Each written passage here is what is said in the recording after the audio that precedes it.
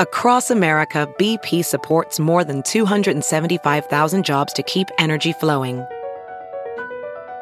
Jobs like updating turbines at one of our Indiana wind farms and producing more oil and gas with fewer operational emissions in the Gulf of Mexico. It's and, not or. See what doing both means for energy nationwide at bp.com/investing in America. Good morning, I'm Margiela Sword, Fox 2 with your St. Louis news, driven by Bomarito Automotive Group. Missouri Governor Mike Parson says the state is planning mega mass vaccination sites. One in our area will be announced once a location is selected.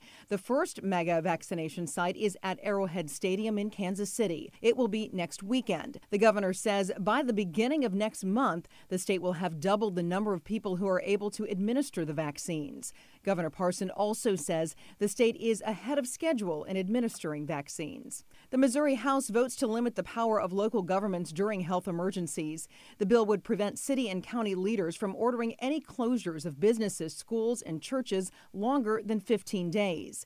Any closure longer than 45 days would need approval from the state health department. Anything longer than 90 days would need approval from the General Assembly. All Republicans voted yes, saying some health officials were power hungry. Democrats disagreed. A follow-up on a 400-pound statue of Jesus stolen last week in downtown St. Louis. It was taken from outside the New Life Evangelistic Center. Police have recovered parts of the statue. The Reverend Larry Rice says the statue was broken into pieces to be sold as scrap metal. But Rice says a scrapyard owner refused to buy it, saying it was stolen.